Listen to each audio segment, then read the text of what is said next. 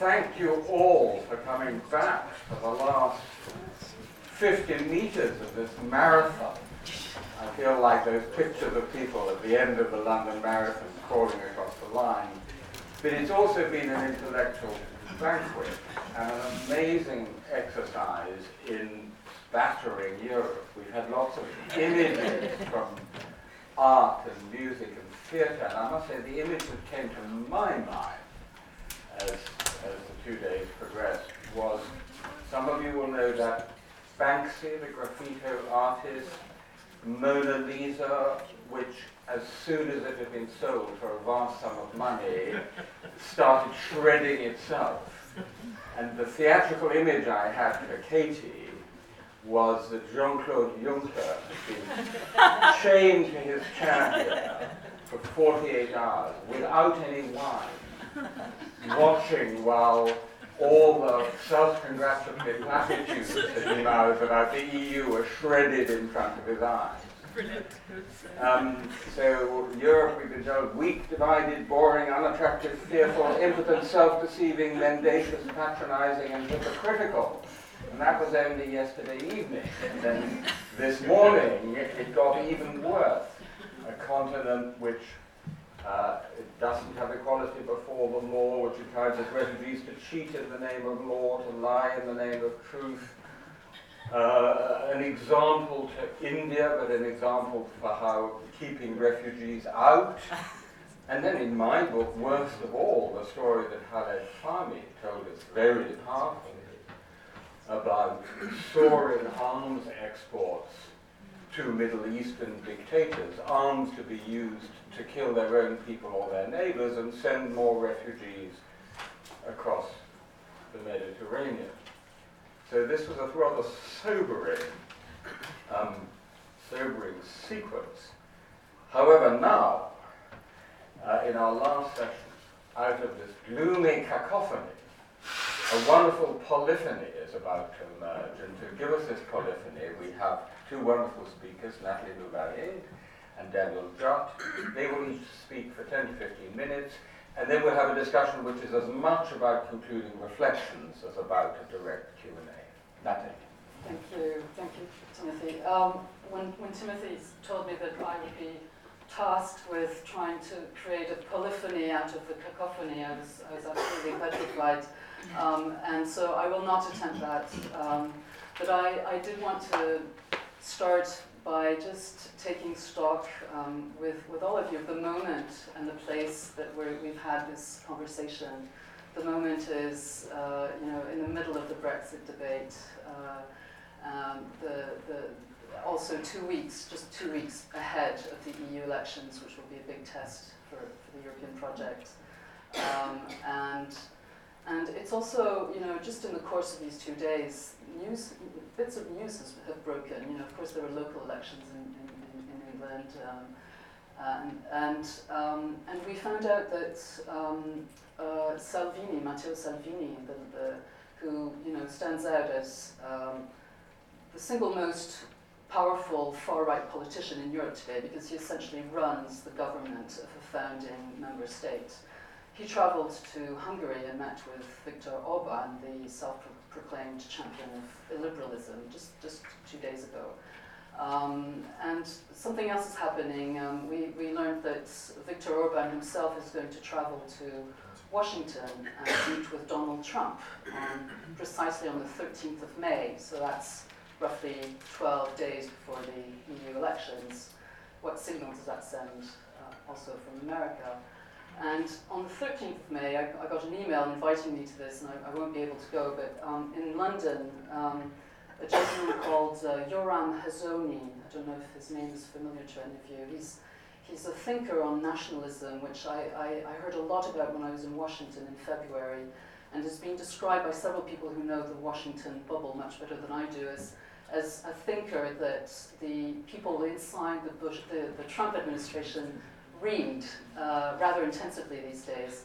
And he's going to be, for the first time, in London and giving a conference on the 13th of May with, I'd say, hardline Brexiteers attending and some Polish peace and justice support, apparently, and other such networks. And I wanted just to set the stage for the moment we're in. The title of that conference is Europe at a Crossroads, the Future of Europe, National Identity, and the Virtues of Nationalism.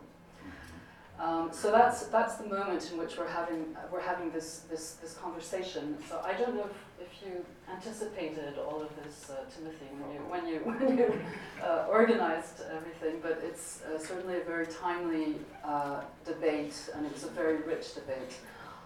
I thought I'd give you I thought I'd send you little postcards from these moments of the last 2 days, like just snippets of things that struck me that were said, and perhaps to feed the conversation later on. So I jotted down some of the some quotes from various people. This is not an attempt to summarize everything that somebody said, nor is it an attempt to summarize the whole conference, the whole forum. But I hope I'll be faithfully restituting some of what was said. So we started with the cacophony, and you told us at the start of the conference that this would start with the cacophony, and we would try to move towards polyphony, perhaps symphony. And so the things that struck me, I'm just going to quote a few people, and again, I'm not quoting everybody. Catherine Benoit from the New York Times described a car mechanic in Strasbourg who crosses the border 100 times a year. Over 100 times a year, and he was saying, Europe here is banal and it is miraculous. She also mentioned in Saxony farmers who say that Europe, the EU, cares much more about wolves than it does about the local people, and he said, and yet we are the endangered species. So right there we had immediately two very, very different polarized versions of the EU. Isabel Hoffman told us, very interestingly from her study, that Europeans do care very much about the project, and they know more than we think about Europe, and they pay attention to European politics. They have high expectations about the EU and its politics, which is interesting to know in the run-up to those elections later this month. They're not always very happy with the reality. That's the problem.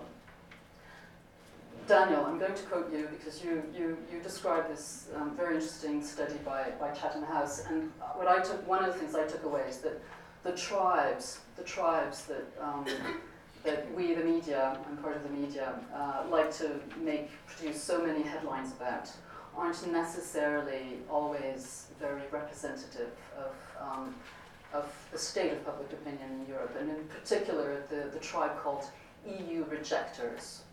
That tribe makes a lot of headlines, but in that survey you mentioned, it represents 14% of people across the continent, that's all. So Europe is up for grabs, and the widest reaction is not rejection of the EU, it is hesitancy about the EU. Gisela Stewart said, she mentioned Don McCullen's photo exhibit at the Tate Gallery in London, which I really encourage you to go and see. And she mentioned the photo of a young boy in 1961 in East Berlin looking over the wall. And she said, this is my story. Whatever happens with Brexit, I won't let that story taken from me. I thought that was interesting. Andras Lamson from Hungary warned us that Western liberal culture had become disconnected from reality. Man is a communal being, he said. The individual has earned such a position that the community is left ignored or disparaged. Slavomir, self-described as a good Pole, said, he listed among the key accomplishments of the EU, he said, independence, the safeguarding of independence. And he asked us separately, would NATO survive the EU? At dinner, we were all, I think, extremely moved by Peter Pulzer's recollections of his childhood in the Austria of the 1930s, witnessing the Anschluss, which marked the end of a certain world for him, and to him, the beginning of World War II. Those were stories of Europe when we were 20, like windows into a tortured, changing, shifting reinvented continent. I'll go on for a few more minutes with quotes. Andrew Hurrell, who was one of the 2 or 3 people, I think, in the room on the first day who put up his hand to say, I'm a federalist. He told us early on, and that goes to the conversation, the debate that we've just had, we've just heard, very, very stimulating one. He said, there's an internalist aspect to our discussion. He reminded us that much of Europe's narrative has been in relation to the other. Europe is no longer in the middle of the world. Calypso Nicolaides asked us, we all have our stories. She was thinking about that Europe when we were 20 presentation. We all have our stories, but how do they connect? Europe is a Babel, yes, but it does have some simultaneous translation.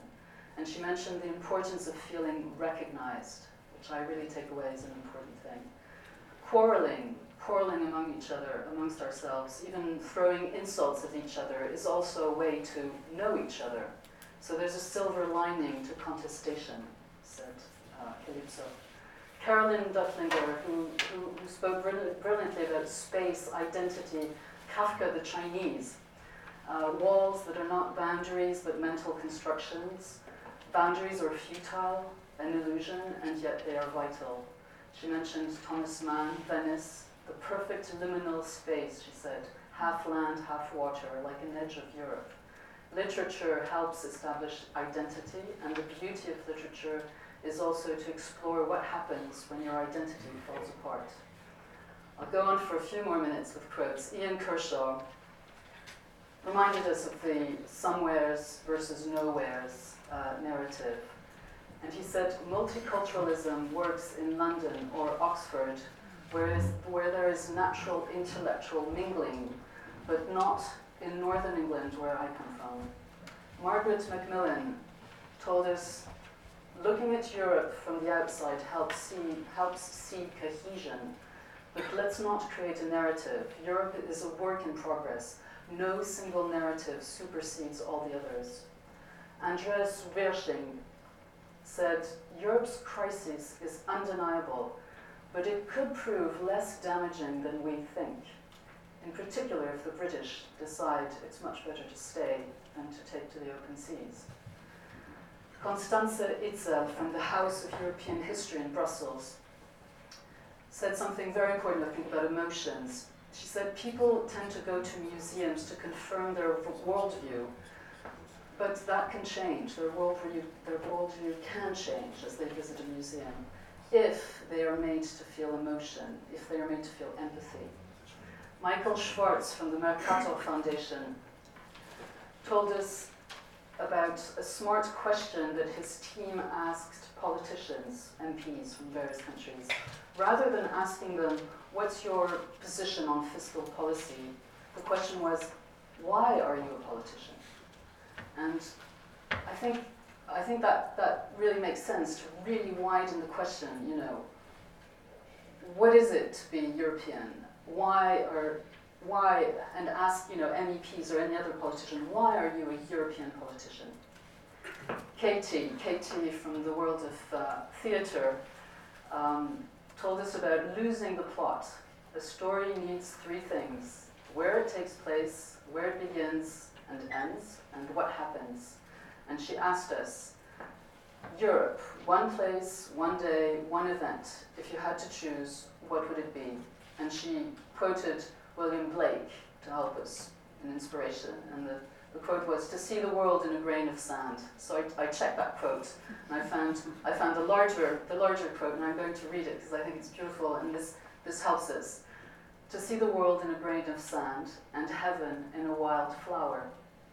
Hold infinity in the palm of your hand, and eternity in an hour. But then after all of this came the Timothy Snyder bombshell. Yes. The fable of the wise nation. Europe was a soft landing for empires lost, not the result of a wise nation or wise nations having learnt that war is bad. And you told us the trouble with our general narrative about Europe is that not only is it delusional, but it actually feeds the narrative of those who say there is a place to go back to after Europe, after membership, the nation state. He says that doesn't exist. And meanwhile, he said, empires outside of Europe are waiting for us to pounce on us. So it was a brilliant 10th Dahrendorf lecture, not one that everybody agreed with, I would say. But maybe Timothy Snyder was right on one thing. Maybe we don't need a narrative. Maybe we need history and common sense politics. Still, I think I wasn't the only one to be a little bit shaken by his talk, and I felt a little bit like the man he described at the very beginning, saying that this man who arriving in Oxford had lost his luggage. I felt like I was going to be scrambling for my luggage. There were many, many metaphors throughout this conference, as you said, Timothy. The carpet, music, weaving, threads, a ship sailing in one direction and people on its deck moving in another direction. The carpet was a poignant metaphor by I.M. Surho, sorry. And also she mentioned the musical metaphor. You know, you need a tune, you need a mode, you need a beat. Katalin Barsoni showed us her very emotional, striking short film on I am a Romani woman, I am European. And she said, if we need a new story, then that story has to be about diversity and solidarity. But I want to throw in another metaphor, which is the fox. And I'm stealing it from Tony Judd's book, Post-War. It's right at the beginning in the introduction. He quotes a Greek poet who puts a fox and a hedgehog in the same sentence, and he says, the hedgehog knows one big thing. The fox knows many things. And I think, and Tony Judd says, Europe knows many things. And perhaps the question we should ask ourselves is not so much, you know, what is the sound we produce? Is it cacophony? Is it polyphony? Perhaps we have to take stock and ask ourselves, what do we know? What do we know about ourselves, about this region, this part of the world, and its relation to others? And then, like foxes, maybe we have to ask, knowing what we know, what can we do, and how do we do it? And that's my takeaway.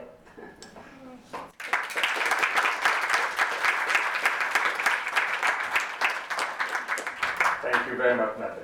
Daniel. Does this work? Okay. Thank you, Tim. Thank you, Natalie. I took one at least promising thing from your somewhat somber introduction of setting the stage and where we are now, which is that people in the Trump administration read someone. So that was a positive for me, and it was positive for me as an American, which sort of leads me to begin with maybe confessing my outside status. This has been a day of outsiders, and I'm one too. I'm an American. I'm half British, but I consider myself an American, and worse than that, I study American history. So to say this is not my field would be putting it mildly, but I have been listening to the whole conference and would like to kind of play the hedgehog to Natalie's fox and try to bring together some picture of the kinds of stories that we at this conference have told this weekend. So perhaps not the stories Europe tells, but the stories we have told over these past few days. And to do that, I'll maybe begin on safe ground for myself with an American parallel, if you'll permit me, and lurch us back to 1910, or the 19-teens, a moment in which America was facing a great immigration and migration crisis of Europeans, Poles, Bohemians, as it would have been then, Scandinavians, Jews, Irish, Germans, all coming in huge numbers to the States and forming what was called at the time fragments of European nations inside the US, and there was a lot of debate about what that meant for American identity, leading perhaps most famously to the idea of the melting pot and in its most extreme form, Teddy Roosevelt's idea of 100% Americanism. But there were opponents to this, including one who wrote a very famous essay in The Nation, Horace Kalin, named Democracy versus the Melting Pot. And Kalin articulated the problem that America was facing then in a way that might feel familiar to people who have been at this conference. He wrote, "Our spirit, the American spirit, is inarticulate, not a voice, but a chorus of many voices, each singing a rather different tune. What shall this cacophony become? A unison or a harmony?" And Kalin's response was not to say 100% Americanism. It wasn't quite to deny Americanism, but it was to pull a kind of clever dialectical trick and say, the rise, I'm quoting, the rise of the cultural consciousness and social autonomy of the immigrant Irishman, German, Scandinavian, Jew, Pole, or Bohemian is Americanization. Americanization, he said, has not repressed nationality. Americanization has liberated nationality. And he went on to say that American civilization may come to mean the perfection of the cooperative harmonies of European civilization, the waste, the squalor, and the distress of Europe being eliminated, a multiplicity and unity, an orchestration of mankind, Natalie, as you said, a symphony. So two lessons, I think, from this into our conference. The first is that if the European experiment doesn't work out, come to America and we'll take care of it. The second is that Kalin gets polyphony out of this cacophony by pulling this kind of dialectical move, by saying the more American is the more national, the more diverse, right? Americanization has liberated nationality. And I would like to suggest that that's one theme that we've seen at this conference. The idea that Europeanization, if I could put it that way, far from repressing European nationalities, liberates them, or perhaps more than liberates them, it makes those nationalities possible, and it makes them possible by protecting them. And that's the polyphony that I think I'd like to try and draw from this weekend of cacophony. Narratives that we've heard here have been, I would say, almost universally centered on protection. And that word has come up quite a lot over this past weekend. Now the polyphony, and the reason it's not a unity, is that there is some question of whom or what Europe is protecting. And I would say that there are two kinds of protection narratives that we've seen. The first, which Tim Snyder would tell us is what we get from the fable of the wise nation, is a narrative of Europe as a project that protects its nations from themselves, from Europe's own worst instincts. It learns from war, and it creates a system that protects from within. And the second is Europe as protecting its nations from something outside, from the rest of the world, which is in a sense the narrative that we get if we accept Tim's history that he gave us yesterday, and was, I think, the narrative he was encouraging us to take up. What struck me about the conference is that the first narrative, Europe as protecting its nations from themselves, while it's perhaps true that this is a widespread narrative outside of this conference room, I did not hear much of it here. We heard it to some extent. On the second day, Andreas Virsching told us that to think of the EU as perhaps a, quote, binding set of principles that protects Europeans against themselves. And I thought also of the car mechanic in Strasbourg that Katrin Benholt recounted, Europe is everyday life, it is banal, it is miraculous, because it protects from within. But what's striking to me is that as I looked back through my notes, I actually couldn't find many instances of that narrative coming up at all. The Europe as self-protector, so the narrative that should come out of the wise nation fable that Tim so brilliantly eviscerated last night, was actually, I would say, at this conference largely absent. And instead, when I looked back through my notes, I saw a lot of the second protection narrative. Europe as protection from the outside, the one that we would expect to come from Tim's corrected, in quotes, historical record, which is perhaps to say that, in fact, rather than Tim's speech destabilizing us, we were moving quite readily towards the narrative that he was going to push us to accept. And that began even on the very first panel, where we were told by Isabel Hoffman of EU Opinions that far from globalization and EU integration being linked in people's minds, quite to the contrary, people saw Europe, as their poll showed, as the, quote, protector against that globalization. On day 2, Andreas Wirsching, and I'm quoting him again because he put these things so well and so concisely, said that this was not, the European narrative was not a question of the nation state versus the EU, rather that the EU was, quote, the assertion of the nation state. And though Tim told us to be wary of the nation state, I would actually say this is quite close to the argument that we've been moving toward after his talk on Friday. Instead of the EU nation-state dichotomy, the EU enables nation-states as they conceive of themselves to survive by protecting them and sort of cordoning them off from the threats outside. Calypso Michelides made a similar argument later on, asked in question, isn't the European story about a, quote, rescued, radically open nation-state in a Europe, and that nation-state exists only because Europe, in her words. So that's the good side of this narrative.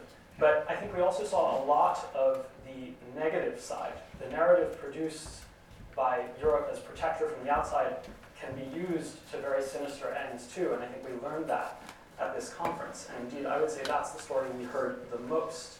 So we heard anger against the EU, anger against, in the first panel from Katrine, Uber against, quote, the EU of industry, oligarchs, and big companies. In other words, an EU that had failed to protect against globalization, that had failed to protect, we've now talked today, so the narrative goes, against refugees, perhaps, and how that question of refugees so determines one's view of Europe. As we heard both from IAM today and from the Chatham House survey. So again, a question of protection. Do we protect against refugees, or do we protect refugees from the things they are coming from? But either way, the frame is the same. Europe is a protector. And we heard that also from the second panel on Thursday, a question either coming from an anti-EU voice in Hungary, or even from a pro-federalist voice from Volt.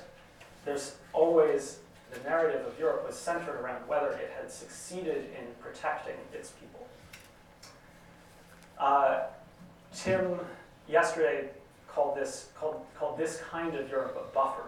Ion today referred to it as a barrier, and I think that exemplifies the way in which this narrative can be used one way or the other.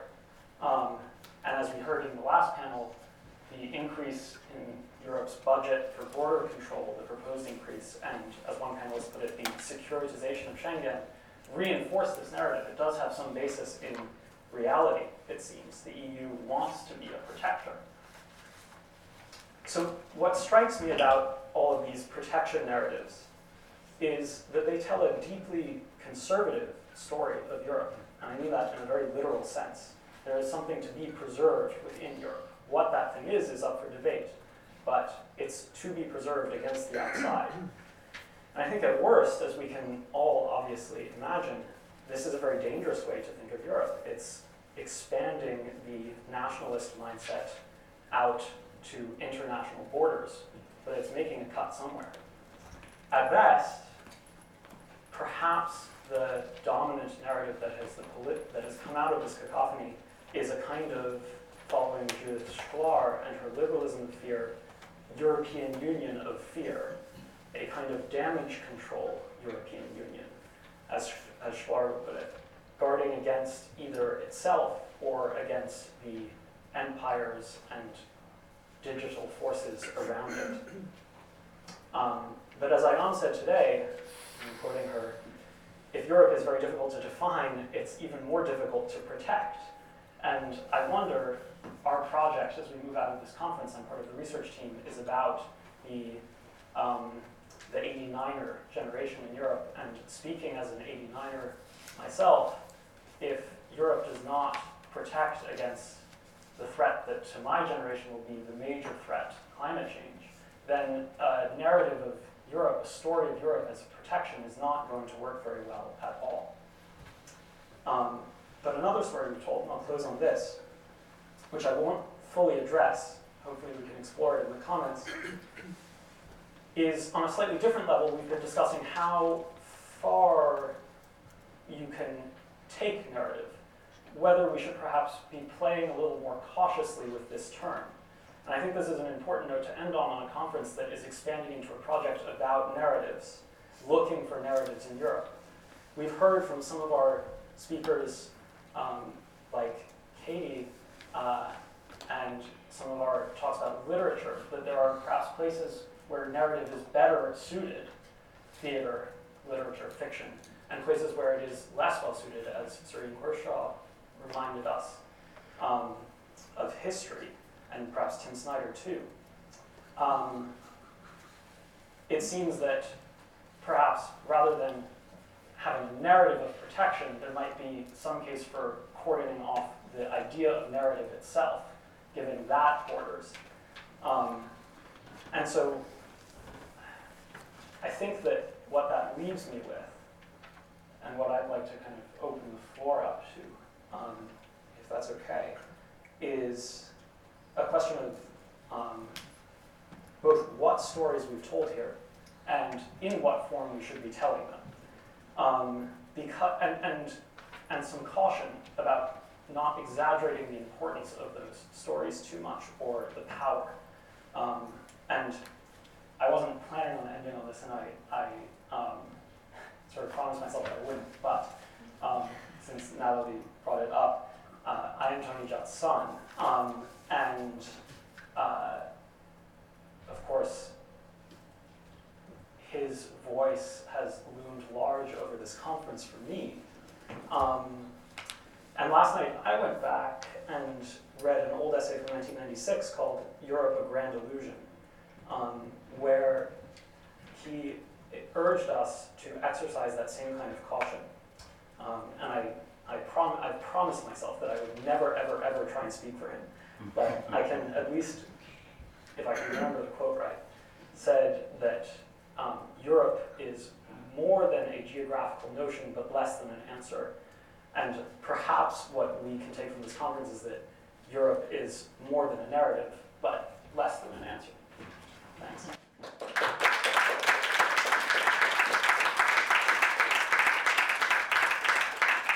Thank you very much, Daniel. And it's interesting because in a way, Europe today speaks more to the questions Tony raised in Europe, a Grand Illusion, than it does to the very cautiously optimistic conclusion of post-war, which is of course published just at the high point of what seemed like European success in 2005-06.